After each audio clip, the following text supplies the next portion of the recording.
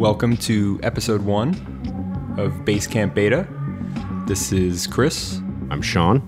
And the other Chris, CZ. This is the trial run for this little podcast we're doing, where we're going to be talking about music. We'll be critiquing music, the music industry. We'll probably be talking about one too many dumb tweets, and just generally having a platform for an engaged and hopefully listenable and enjoyable and somewhat personal to have a conversation about music that isn't from a sort of top-down level, but tries to be from a more personal level. This is where subtweets come to life. We're going to have a good time doing it, too. These are our personal favorites, our collected, the music that we love. The three of us, our guests, our friends, the music that we love, the music we want to talk about, the music that we feel sheds a light on the current moment. But no, I mean, not just things we all unanimously agree upon either, though. Like we will actively encourage, dissent amongst the ranks. Of course, yeah. So we're just talking about music that we think people ought to listen to and understand, and music that people should be talking about, including us. Yeah. Yeah. And again, I think it's important to... I think the reason for this and the reason to underline that this is not a podcast of a definitive collection of music that is critical to you, the 21st century, enlightened music consumer, to listen to. The reason we are specifically not doing that is because that is what the sort of critical music discourse has boiled down to at this point. Mm-hmm. All that it really exists are perceived, are sort of platforms that sort of take authority upon themselves and say, these are the important things. Right. This is the canon. This is what you must know. You can learn it in 3 hours of study this weekend if you want, and then you will be an expert on techno or Nigerian funk or XYZ. Yeah. There we go. And I think that's done quite a disservice. One thing we have all talked about before is the idea of authority in music and in music journalism and music criticism, in discussions about music. None of us are authorities on music. We do not pretend to be. We have good taste, though. Yeah. Well, we have good taste. I don't know about myself. Everyone except Sean. All of us except Sean have good taste. My taste is very, very dubious at best. It's true. Well, I know a lot about music, though. I'm looking forward to the happy hardcore episode, but I'm not. I will go off on some happy hardcore. Yeah, you probably are more into happy hardcore than I am. Yeah, actually. Okay, well, I see this is the case of me saying something I regret. I didn't mean to disparage happy hardcore. If you listen to happy hardcore, you were wrong. It's okay. I'm not shitting on it, but I gotta say, I love. I have a deep fondness for the Happy Hardcore Project. Bang with an exclamation point. Give me a reason for your love. Something inside is so unreal. I'm a prisoner in your world. Yeah, wow, we've already made everyone's day on this podcast. I mean, we've all been there. We've all been there. We've all been there. We've all had that song mean something to us. Oh yeah. Music criticism now tends to boil down to a regurgitation of basic context, artist biography, label biography, and a regurgitation of a press sheet. Yeah, I mean, music journalism is just one sheets. That's what it is. Yeah. And the reason for that is because I think a lot of people perceive that adopting this incredibly anonymous tone lends them a sense of authority. This isn't me saying it. This isn't me, whoever, with my personality, my history, my proclivities, my likes, my dislikes, my political viewpoints, my everything, all coming into it. This is the larger sort of objective discourse I saying this thing. I don't think that's necessarily a totally new thing as far as music criticism, though. I mean, no. I think that's just something that's always been baked into music criticism. I think many of the most successful music critics are those who deliberately have bucked that orthodoxy. From Lester Bangs to whoever, to someone like Philip Sherburne, people who have, who go out on a limb and say things with like personality. I think the norm long has been kind of anonymous tone. Mm-hmm. Well, I do think that historically, music journalism / criticism / whatever you want to call it has been driven more by individual personalities than necessarily the outlets that they're writing for. And I agree with Chris that things have shifted a lot in the past couple of years towards an environment where individual writers or critics matter a lot less than the outlet that they're writing for. Yeah, no, I wouldn't disagree with that. I wouldn't disagree with that at all. And I think what I think about when I was growing up, when I was discovering music, when I was learning about music, I think about the character and the personality of not just the music writers that I was reading, but more about like the record labels and the scenes. That was the shit that changed my life.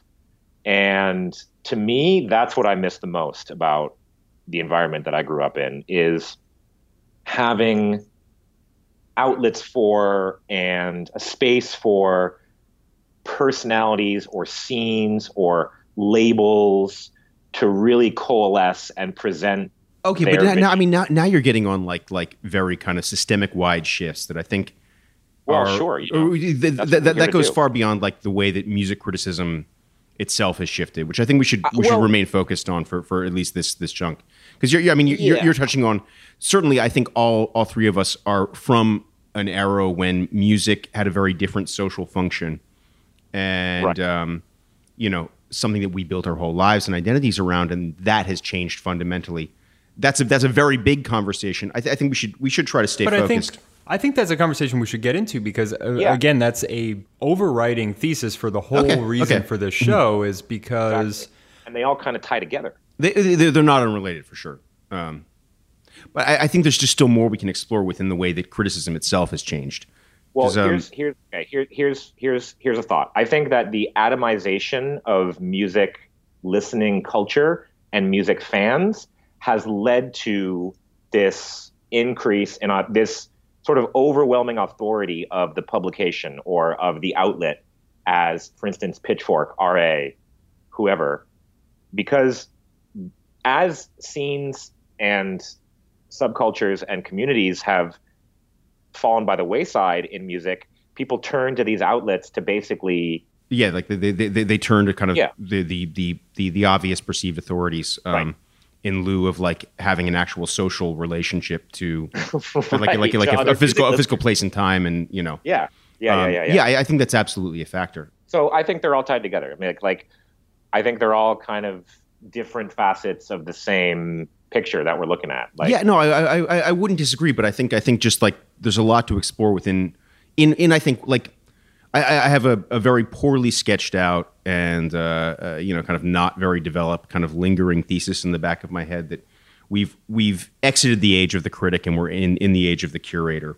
Yeah, that's true. And so yeah, like I think the 90s and 2000s were the 80s, 90s, and some of the 2000s were very much defined by the role of the critic. The critic was the person who parsed through lots of media, and because of their authority, because they knew a lot about a thing, that what they said had cultural merit, and they could shape the broader discourse as well as also kind of shape the aesthetic development of individual artists and scenes.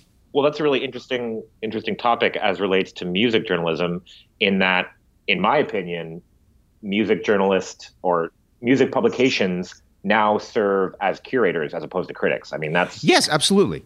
Yeah. I mean, RA's primary role is like running stages at large music festivals. Right.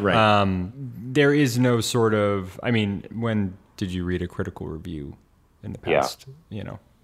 Every once in a while, they sort of perfunctorily toss out something that's a little like contrarianly edgy. It's not contrarian. It's the one that they know they're not going to like. That people are going to be like, oh yeah, this is like it's this. Right. We can shit on the drum code record. Right. It's exactly. the opposite of contrarian. Right. Yeah, exactly. It's like they know that they can shit on this record and it'll be fine. They're insulated from let me take the devil's advocate position here for a second, which is in a world where we are in the present moment, we are inundated with media of all kinds at a level literally heretofore untold. Like Yeah, absolutely. the amount of music and art and any kind of cultural product that we're constantly bombarded with is, in my experience, utterly overwhelming. And so in this kind of environment, how do we exist? How do we make the choice of what to consume and what not to consume? Well, again, that's part of why I think like the role of the critic has shifted to the role of the curator. So is that necessarily a problem, or is that a good thing? I wouldn't say it's a thing. There are sort of positive things about it. There are sort of negative things about it. There are, but it's also like a necessary function, right? Like this is a thing that happened because it had to. Exactly. I think the one slight turn in that change is kind of goes back to what we were talking about with criticism, which is that the role of the critic inherently has a personality attached to it, whereas the role of the curator is inherently impersonal. Oh, I would really disagree. I think the curator has a lot of personality. Really, I think the curator presents these things with a sort of judgment neutral positive slant, right? So the curator is something that just, this is stuff, and through the nature of my presenting this, I bring value, meaning, and context to it. They do not provide any kind of guidance beyond that. So it's presented in this neutral fashion, but in the act of presentation, the curator transforms. How to put it? I think the curator is a representation of its brand, right? Sure. I think the curator's sole goal is to reinforce its own brand, whereas the critic had a much broader cultural function. I think it's kind of true what Chris was saying, though, because I feel like the curator acts from a position of authority by necessity, but the critic goes even beyond that and is like, I'm not only coming from a place of authority, I'm coming from a place of personality. I want to tell you how I responded to a specific artwork. And I think that kind of discourse or exchange is really missing in like a tangible personal connection. Exactly. Well, to me, it's the difference between going to a museum and reading a essay about a piece of art.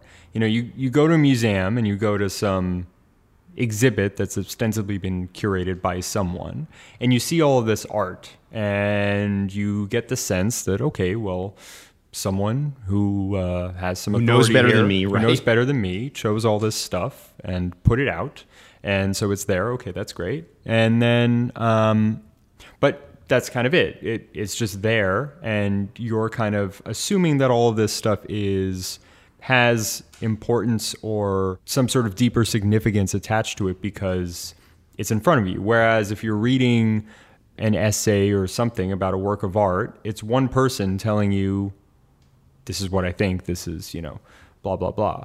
Well, I think that necessarily, I think that role of talking about something, I mean, granted, there's a lot of essays about art that are completely impersonal. Let's not diminish the actual sensory experience of like enjoying and just experiencing art. Like, well, yeah, that's a real thing. Well, that's ostensibly why we're all happy, well-adjusted individuals. Yeah.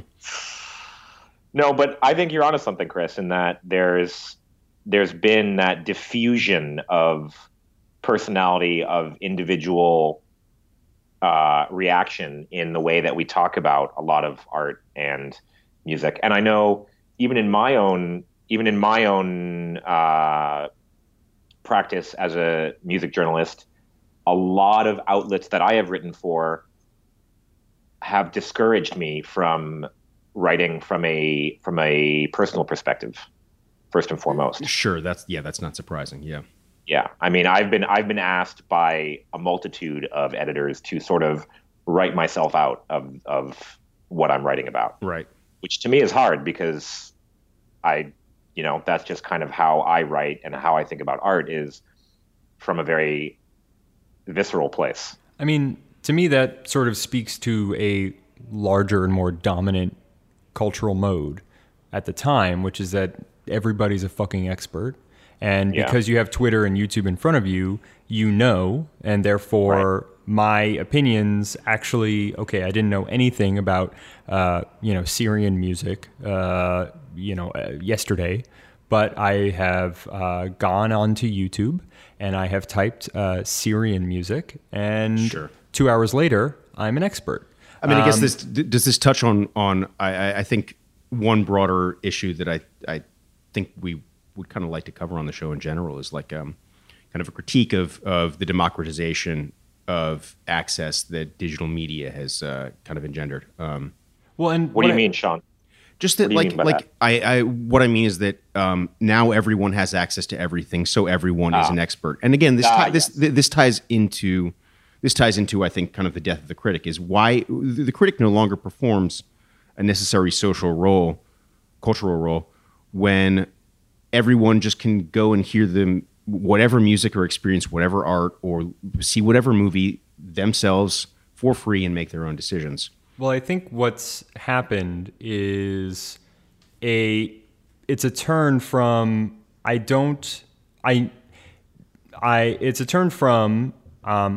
know about this thing and I have digested this information and lived with it, to now I think it's a sort of false democratization of information where no longer do people know things, but they know where to find them. So I know where to look, and I saw it once for a list of the top, Syrian LPs of the past 20 years. So I know where that is. So I can speak to it. Right. I can speak about it because I know where to find it. I have not fully digested this. I did a cursory glance on YouTube and I've heard of this and I understand the signifier, but I don't, it's not like part of me, but because I know that it exists and I know where it is, the brain becomes less. You can claim it. Yeah, the brain becomes. Yeah, exactly. Like you become less of someone who like knows things and have internalized things to you just become a sort of collection of hyperlinks. Your brain is just a bunch of links to like Wikipedia pages about totally. These things that you're like, oh, okay, like that's there. I can recall that in the future if I need to, but I don't need to actually make any connections myself. Yeah, I don't need to actually live with this information. I know it's out there, and so if I need it later, I can retrieve it. So let me ask you two a question. When you love like an album, like a great album, how do you listen to it? How do you what's your listening process? What changes? How do you digest a record that you really like, that you really enjoy? I mean, presumably you just listen to it over and over and over again. But is there anything more than that? Do you do it? Do you look into the context in which it was made? Do you look up? Oh yeah, I mean, of course. Well, yeah. I mean, I'm a nerd, so I probably have done that before I even listened to the album. So yeah, I mean, we're all nerds, right? So we all sit there and right. And what gear did they use? That's kind of what we're talking about. I think this does segue, I think, very perfectly into the next segment where we talk about a very important record. Yeah, should we go there? I mean, CZ, you seem to be on a yeah. Sorry, not to derail you. No, that's fine. I just think it's interesting to think about. I feel like whether consciously or not, people's listening habits aren't what they used to be because, and I guess this sort of ties back to the thing that I was talking about, just about total inundation. Is people don't really have the time or the bandwidth or the attention span to really dig into pieces of art that they enjoy, I think. Yeah. As a general rule. Right. I have like this album. I know I should listen to it. And okay, well, I'm here. I'm coding because that's what I do. And at my cool tech job, like I can code and listen to music. So, okay, I'm going to do my job and I'm going to put on this music and listen to it. And okay, I've listened to it. You know, it's there. It passed through my, it passed through my periphery. And if I want to return to it, I can return to it later. It's on Spotify. It's on YouTube. It's somewhere.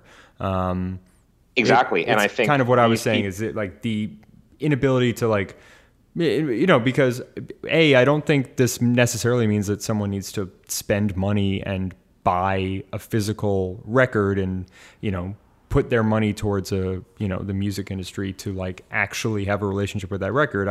I sort of disagree with that notion entirely. But I also, I think that it tends to be, we live in a time where Mark Fisher wrote really well about this. We live in a time where we sort of feel like we need to be doing something all the time. He gave this anecdote of someone in class, in one of his classes, who had earbuds in. And he was like, why do you have earbuds in? And the student said, well, I'm not listening to anything, but like the idea that I could be is really important to me because I have my attention span. Like I need like these things to be moving. Yeah. And I feel like we feel that. Generally we live in neoliberal hell right now. We all have multiple jobs, no security.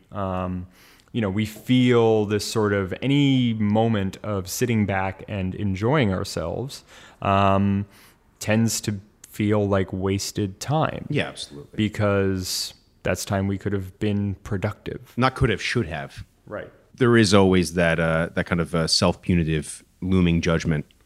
I should have done this. I should have worked harder. I could have. And I think a lot of the curatorial functions of music journalist outlets and music publications serve as a sort of very convenient stand-in for a lot of the quote-unquote work that nerds like you and I used to do, which is, if you're a music listener and you know that something has been vetted by Pitchfork, RA, Red Bull, or whatever, then that's nice. That means like, okay, all right, I'm on the right track.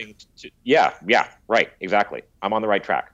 I'm doing the right thing. And I think that impulse has sort of seeped into music culture writ large. But again, like I don't think it's not the media outlets themselves that are at blame. I think again, I think like at root, well, there are many kind of root causes here, but just to steer things back again towards this kind of I think one of the main issues is the fact that this kind of extreme democratization, that everyone can have immediate access to any piece of information they want at any time. So what then is the value of knowing anything? Exactly. There's no need to kind of deeply understand, deeply digest, or even have a terribly profound personal connection to any piece of knowledge, any kind of sets of knowledge. When Joe Schmo down the street could also Google new beat classics and be an expert on on the grand tradition of Belgium in an hour and a half. That's definitely what all of Generation Z is doing, is Googling new beat classics. They should be. Yeah, damn right they should be. And that's why we're here. But the thing that I specifically do not want this conversation to reinforce is the idea that listening habits are changed because a generation has changed qualitatively. Absolutely. Yes. What I want, and I do not want it to seem that, well, we're the authorities. We know better. We know what people should be listening to, blah, blah, blah. I think the thing that we're really lamenting here is not that people are listening to the wrong things, but that people are not, that the sort of great and vibrant tapestry of people's likes, of what really gets people off, is collapsing into a sort of faded and very monochrome thing.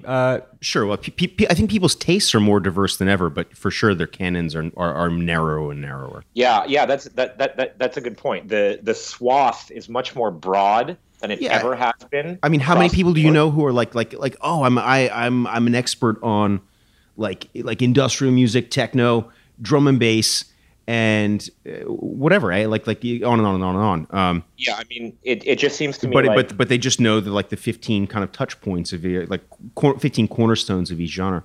Right. Music listeners' taste writ large has become much broader than it used to be and much more shallow than it used to be. Yeah, absolutely. Yeah. And I think the great thing about humans, the great thing about our interest in art, the great thing about us is that we have very bizarre, idiosyncratic likes and dislikes. You just think about not me. Happy hardcore is unimpeachably great. Well, yeah, but just think about people's individual politics, the way in which you talk to anyone about politics, and they have a labyrinthine and almost completely alien political, like, array of political beliefs. There are people who very, very self-contradictory with kind of no qualms. But and just bizarre, and they all have like one really weird thing that they believe in. They have you're talking to anti-vaxxers. Yeah, exactly. Or you'll be talking to someone, and it's like, oh yeah, I don't know about Medicare for all, but I'm like a centrist Democrat, but also like lizard people exist. People have when you talk to someone one-on-one and really get into them, you discover a really strange and delightful world of, as Sean said, contradictory beliefs, of very bizarre political convictions held very deeply. And in our political sphere, that's something that sort of necessarily collapses into a sort of party structure, one in which we find pretty stifling. But I think it's the same in music. People have bizarre things that they like and dislike. And in music, it sort of all gets boiled down to this very perfunctory, thing of, the most expensive Italo record on Discogs is this one, and that's the best one. And so those top 15 you like. And, you like this Italo record, the one that's like... On that note, just yesterday I was talking about... Katie and I were talking about the band Yellow, personal favorite. And I was reminded of a comment from a friend. This goes back many years now. A good friend of mine said that... And this was as as the label Minimal Wave got pretty popular, and Das Ding, the band Das Ding, was playing, their first show in America ever, his first show in America ever, and my friend remarked, amongst a certain circle, more people know the band Das Ding than they know than know DAF, and that's insane.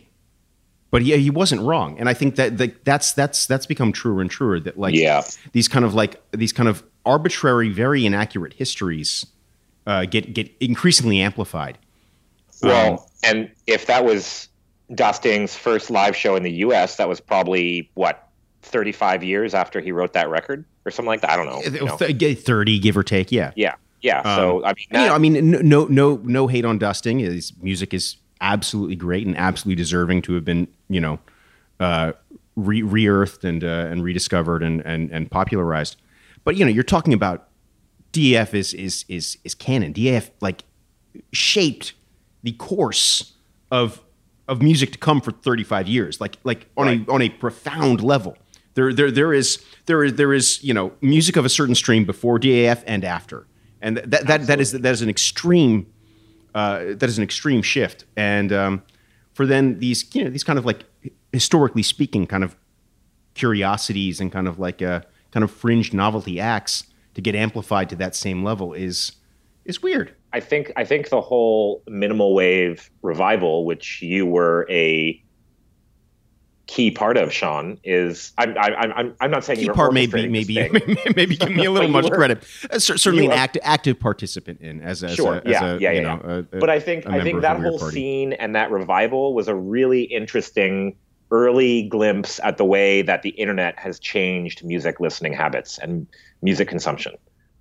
Yeah. I mean, Because I don't think that minimal wave revival, when did it start? Let's say 2008-ish, something like that. well, I mean, this starts getting into like, you know, kind of contentious histories Well, and let's Well, you know, sure, keep it sure. moving here, right? micro But histories. So let's just say 2008, because that sounds about right to me.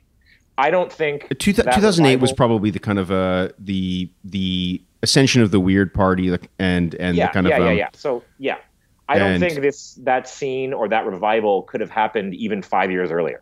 Yeah. You know what I mean? Yeah, I mean, you're not wrong. You're not You know what I wrong. mean? I think that I mean, there's a lot of reasons for that, but yeah, I mean, you're absolutely not wrong there. Yeah, I'm just saying that it was a really interesting portrait or sort of well, again, example. I think in that action. that ties to what I think of as the death of the critic and the rise of the curator, where you do have then the people who are kind of the central figures of kind of shaping music discourse. Yeah. Become become label heads. They become Yeah. promoters. They become, mostly label heads and promoters, really, rather than the kind of artists and critics themselves.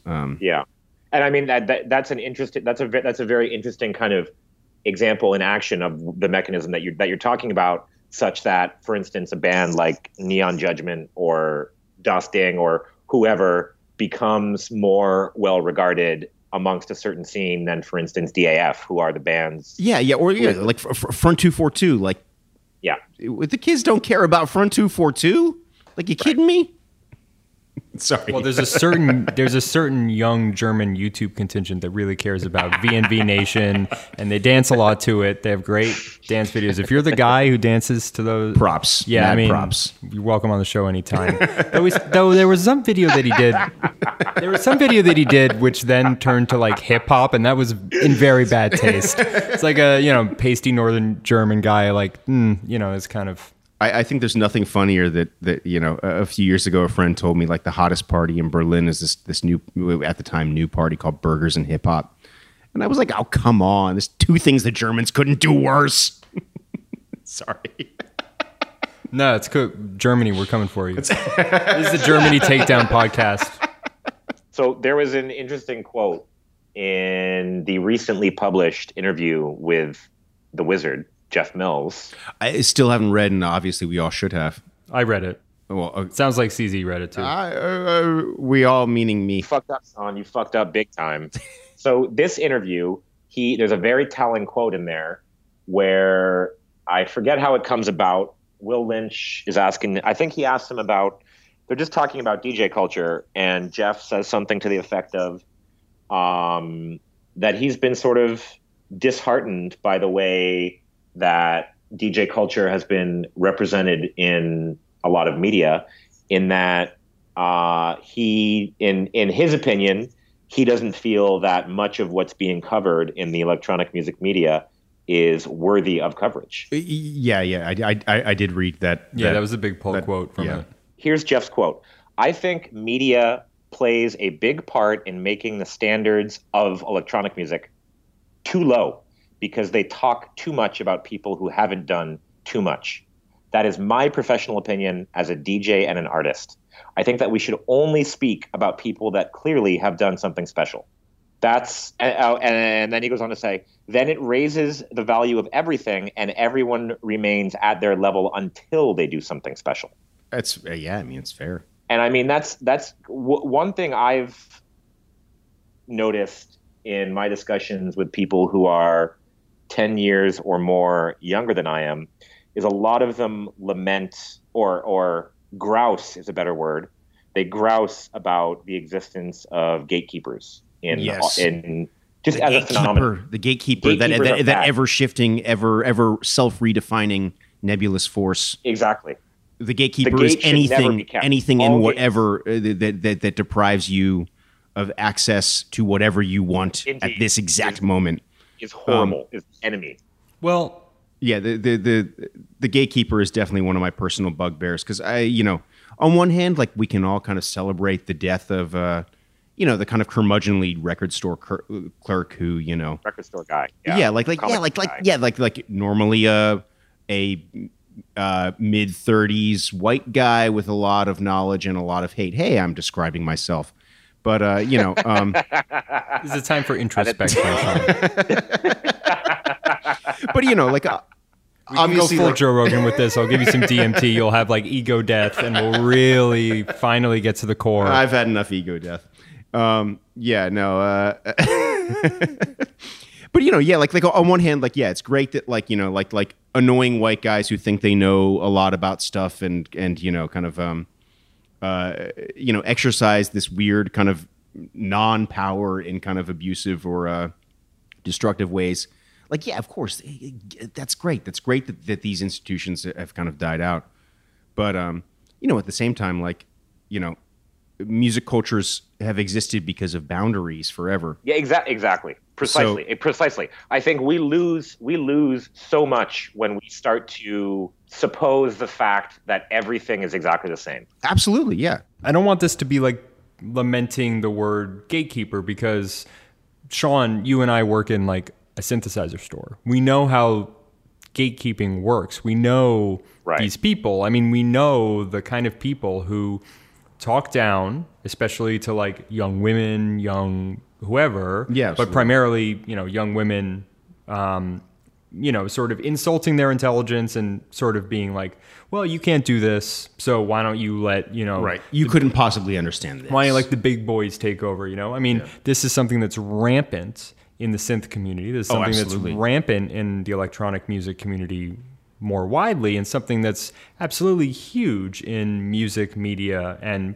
basically everything. And so I really want to put down a flag and say, gatekeepers, no fucking time for them, because it's generally just a manifestation of a midlife crisis for some asshole. Well, no. I'm going through midlife crisis, so let's not talk shit on midlife crises, okay? Sure. Okay. I agree with you completely, yeah, Chris. I just, I want to make sure that flag is planted, and then listen. The problem is misogyny here, okay? The problem is structural misogyny. I take issue with the way that the word gatekeeper has been twisted and abused and distorted to mean whatever it wants to mean, whatever the user of the term wants it to mean, given whatever context.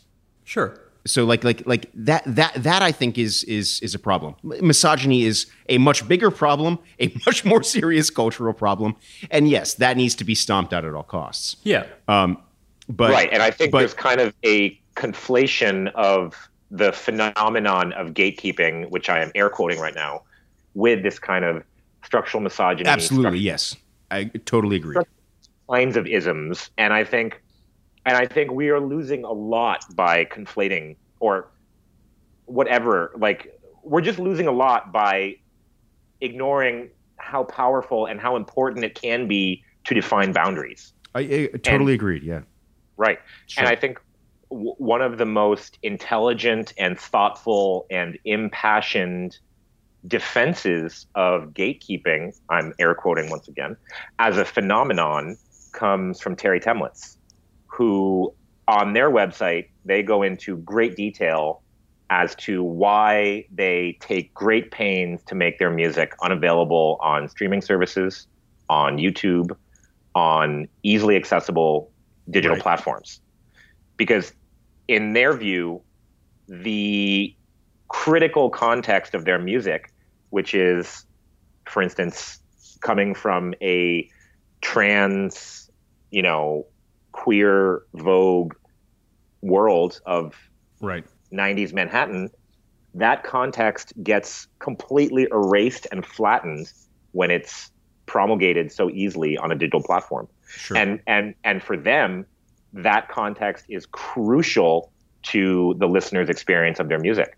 And I think that's a really interesting argument to sort of explain why gatekeeping can be a very important thing. Yeah, yeah. I mean, totally agreed. Again, like cultures have boundaries. Right. Any culture is defined by what is not acceptable within that culture as much as what is. Truly. What is allowed in. So, Right. I don't think it's a destructive act of gatekeeping necessarily when, I don't either. When, I don't either. When I think it's an act when of something definition, isn't good or act isn't part of a definition. culture. Yes. And again, like I think one of the kind of broader underlying issues here is that with the kind of with the extreme democratization, but also the collapse of the geographic specificity and temporal specificity of musical scenes. Indeed. Cultures do not exist the same way they used to. They exist in this kind of atemporal permanence.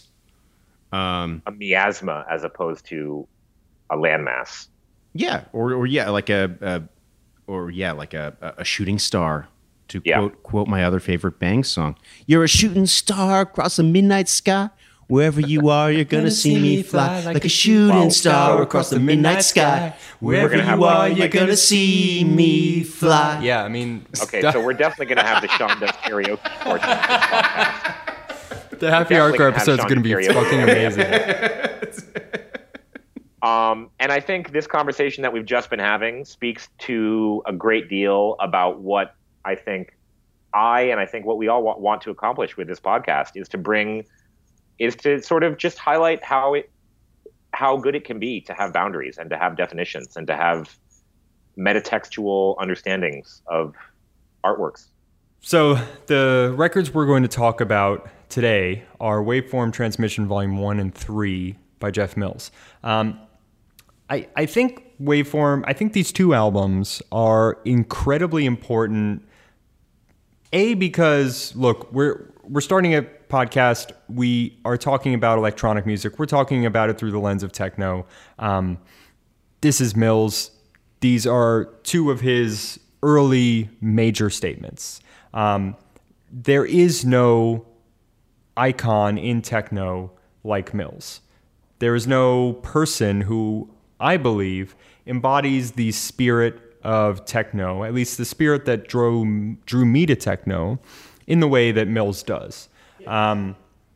There is, and these records take place, in the case of the first, I believe he was still with UR. In the case I think Waveform Transition Volume 1 was recorded right after he left UR. Okay, and in Volume 3, it's Firmly after. Yeah, definitely after he left UR. No, to my knowledge, Volume 1 is recorded in New York after he like while he was doing residency at the Limelight, right after UR, basically. So I think these two records lay out an incredibly interesting vision of techno. One which is tied to the early 90s. It's hard to listen to these records and you know that these are from the early 90s, especially in the case of some tracks on Waveform Transmission Volume 1. They speak directly to their time. How so? Well, I mean, so... You're going to hate on Changes of Life I'm going to hate on Changes of Life again. I mean, I'm not hating on Changes of Life. It's a great track. Changes of Life is a great track, and it's quintessentially... it's a quintessentially sort of early 90s rave track. But Changes of Life, so to me, as someone who was 2 when Waveform Transmission Volume 1 came out... That's crazy, dude. I know. Should I be talking about this? Do I even... Yeah.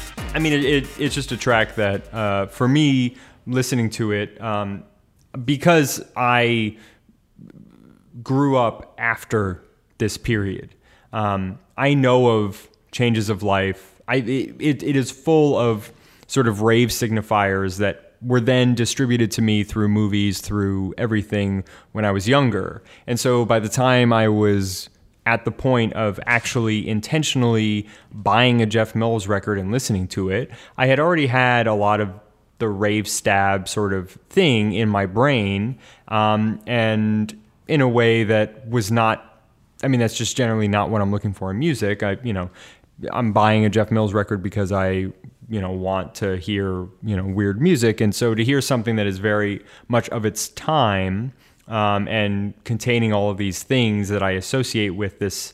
Pianos, you got shit against pianos. I don't have anything against Come pianos. out with it. Come out with it. But You Chris, hate but Chris, pianos. I'm the one. Hold up. I need to, because I'm the one who said we should have Peter Dow on the show. Okay, I'm the one who's been pushing to have the great pianist of New Groove Records on the show. Now that he's taken a turn for the left, and so it's not a piano thing.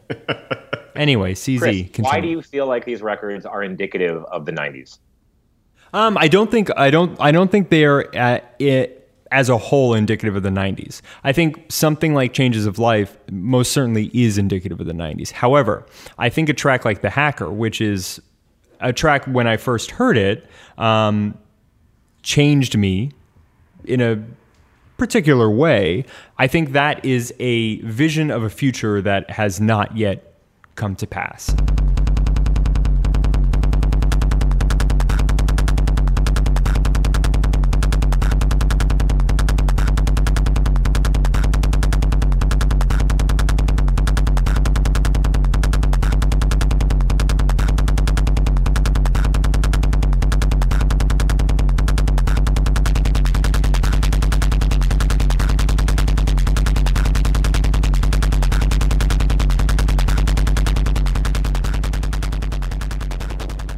A track like The Hacker is something that I think it's Mills going harder than he did in his previous incarnations. It's certainly like a step harder than like X103. Exactly. I mean, it's harder than those earlier records, and it's harder than anything he ends up doing after. But it's a hardness that I do not think, it's a hardness that to me approaches the sort of futuristic and sci-fi thing that he starts to explore later in Axis. The record is hard. The Hacker. It does feel truly alien for sure. Yeah. It feels inhuman, I guess. Yeah. And it starts to explore a space in a very sort of brutal way that I think Mills then hits his stride, because for me, prime Mills is Axis. The run of records he does on Axis, and I think Mills is still putting out incredible music. So the run of records he continues to this day. The sort of Mills sound that he settles into in the late 90s of this sort of sci-fi, kind of bizarre, very futuristic, lots of TG33, sort of digital sounds and things. That sound comes to define Mills. And so these two records, I think, stand as like this early Mills that is not the Jeff Mills that we all know and love quite yet. It is a Mills, it is in that sort of early, it's still too early for it to be the Mills of Axis Records. But I think a track like The Hacker, and many threads in some of the other tracks. I mean, the Waveform Transmission Volume 1 goes so hard that I think it's a thing that Mills starts to pull back on later. He's not overdriving Mackie mixers in the way that, I mean, he pulls back pretty fast, really. Yeah. Like after these two records, other than Step to Enchantment, right. The entirety of really the Axis catalog is pretty flawless from pretty tame. Well, and it's at not least, in terms of that intensity. Yeah, and in engineering terms, it's very well made. It's cleaner. Yeah, for sure. I mean, this is an interesting conversation for me because I don't have the connection to Mills's music that you two have. I never grew up listening to Mills. I kind of bypassed Mills. So everything I know about Mills, I know received. I didn't experience it growing up. Like, seriously, I think spend a few days with Waveform Volume 1 and 3. I mean, another. Yeah, I've only given it's them, worth like, it. a I very think transitory listen. I think it really does start explaining a lot about the history of techno. Yeah, volume 1 and 3 really. You will see so many kind of tropes that later became whole genres on their own, being Right. sketched I mean, out right there in real time, basically.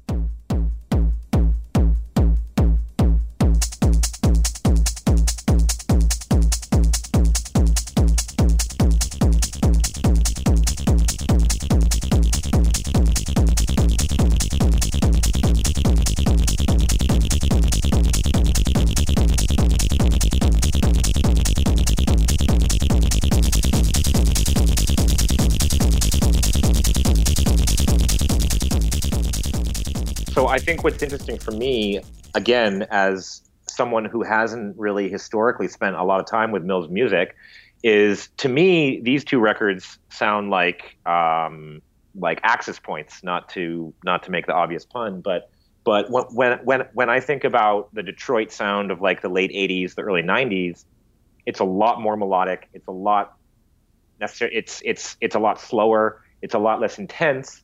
And then these records from Mills are just brutalist, just intense, visceral, and that, to me, it just seems like a real important shift in the way that techno developed as a genre and a sound. I think I totally agree. Waveform Volume 1 is a colossal break from the Detroit tradition that existed prior to it. I think this record, along with the Mover, were the two kind of key breaks that were to lay the groundwork for the rest of the '90s, ultimately, for the shape of techno to come for ultimately the next 30 years. Yeah, And I think you can see that in multiple strands, and especially in a track like Solid Sleep on Waveform Transmission Volume 3.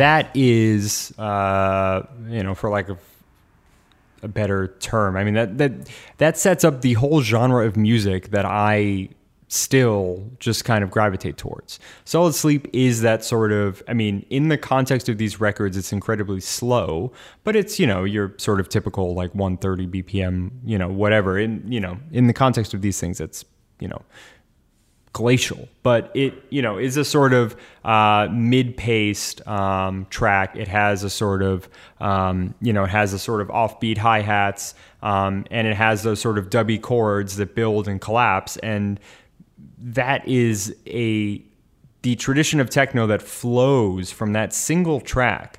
I mean, that's the entire genre. It sort of encapsulates the entirety of techno that we still listen to.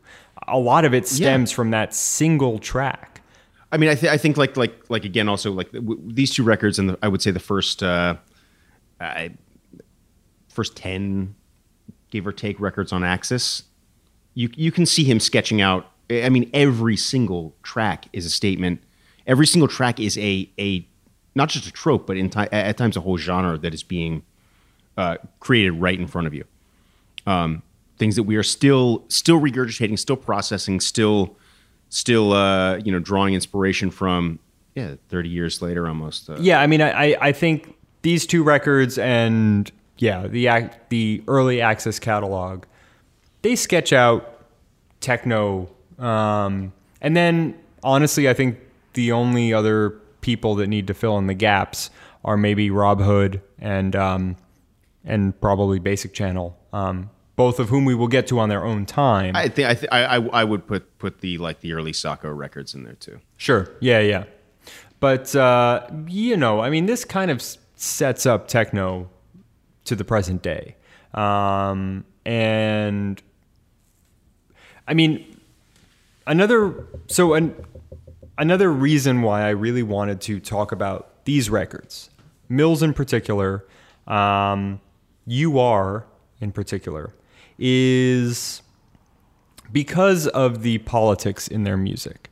I have often tweeted, and I have often tweeted should maybe be a statement banned from the show.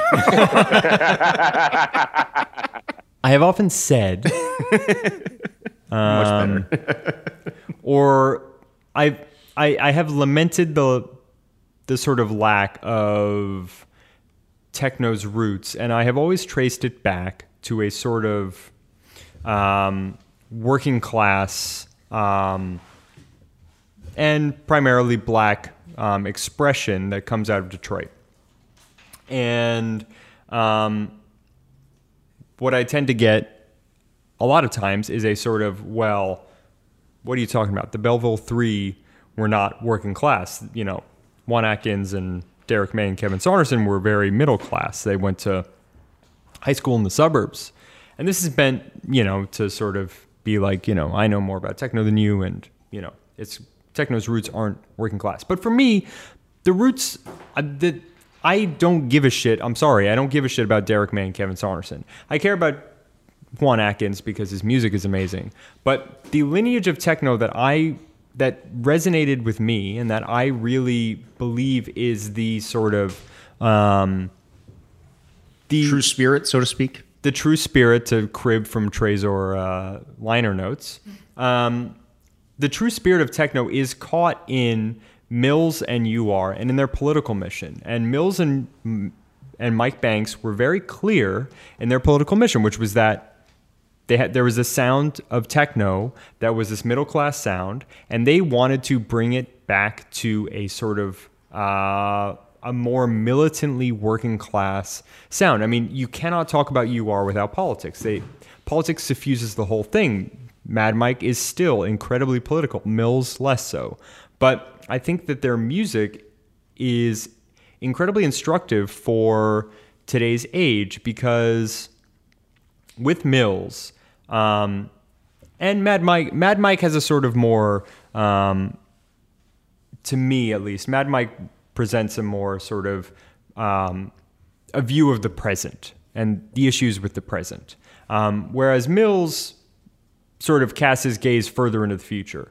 And Mills allows himself, and Mad Mike comes with him, they let themselves imagine a future of music. And I think often about Mills's CD, and this could have also been the thing that we talk about in this episode, Live at the Liquid Room, which, you know, has that amazing cover of this space station with people dancing in it. And that mix CD, pretty much up with the Waveform Transmissions album, to me is an absolute cornerstone of techno, a defining, if anyone wants to know what techno is, this is the thing I would probably give them. But to me, it's so much more than just the sound itself. It is the sort of vision behind it. I mean, these are people who grow up in Detroit surrounded by all sorts of shit, mostly from deindustrialization and the loss of basically declining wages, the loss of any decent quality of life, and the sort of 80s neoliberal turn leaving entire swaths of the country behind. These are people who also, at that time, growing up in that context, grow up with comic books and sci-fi and start to imagine a future that is better. And to me, this is the core of techno. Mills has been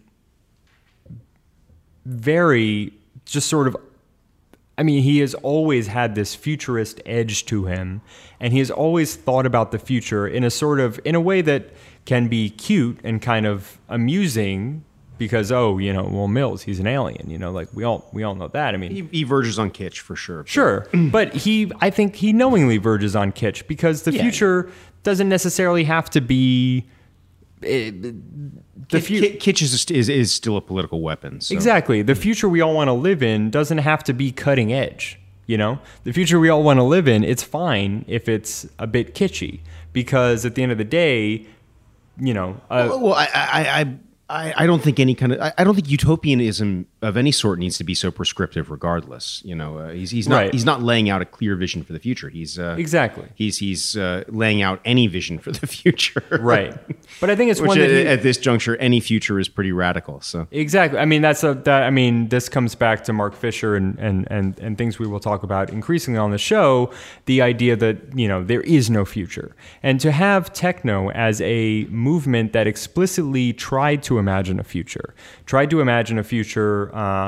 where basically everything was open to everyone, feels at this moment incredibly radical. And I think it's something that we, as people who enjoy techno, have completely lost. There is no future in techno today. And I think the reason for these records, the reason for Mills, the reason for UR as being the important sort of, lighthouses or the important sort of standard bearers of techno is because they were unafraid to imagine a future that was radically different. And in our current context, that is, to my estimation, the most radical act that can happen in techno. To imagine a future that is wildly different from the one that we live in. Allow yourself to even open your imagination to that possibility, because no one is doing it. I guess I'm intrigued because I totally understand what you're saying, but for me, music that has always felt like the future to me has been drum and bass and jungle. That's the music that I turn to when I think of the future. That's because you're from the 90s, man. No, but true. I think you're right. I mean, I think, so much of that Panacea Tron, it still sounds like the future. Yeah, I mean, there's so much of that jungle, and there's so much of that jungle, that early sort of jungle environment, 94 to 96 or whatever, that sounds like the future, and I think was made in a very similar context to the music of Mills and UR. And I think that context has also been lost. So I think whether we're talking about Mills and UR and Rob Hood, or we're talking about, early jungle, I think they're both trying to express something, but both of those musics have now been completely removed from context, and the imaginative, the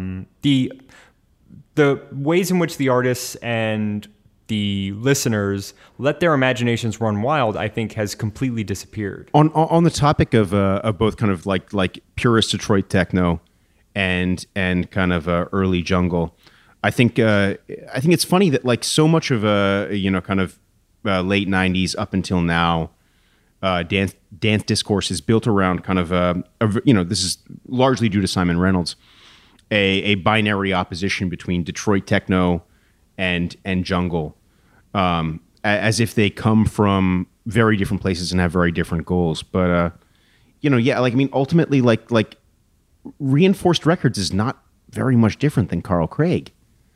I mean, these are the same. I think you're absolutely right. I don't know anyone who likes one and doesn't like the other. That would not have been uncommon at all 20 years ago. Right. These were very diehard lines that were drawn. And I mean, even... Which is stupid. Well, they made some degree of sense culturally at the time, but whatever. Yeah. I just think like it's something that is maybe clearer now in hindsight than was then. Like kind of pure Detroit techno is culturally, and I think even kind of formally, much closer to the UK hardcore continuum than a lot of kind of Puritans would suggest. And Chris, I think I totally understand what you're saying here, in that when I listen to techno made in the past 5-ish years, I feel a lack of imagination, like a lack of futurism, I guess, maybe. It's just the same vision of the future that has been, kind of beaten to death. Well, I mean, it's, I don't necessarily, I don't blame anyone for not being able to imagine a future, because, we can't. capitalism doesn't allow us to imagine a future. And so the fact that our music represents that, I think, is completely correct to the, sort of neoliberal mode that we live in. We cannot imagine a future. As Mark Vitcher, produce music that fulfills a market function. Okay. Exactly. I mean, music is a commodity to be bought and not even digested, right? No, music is not a commodity to be bought. Music is a commodity to play to Europeans on drugs. It's true.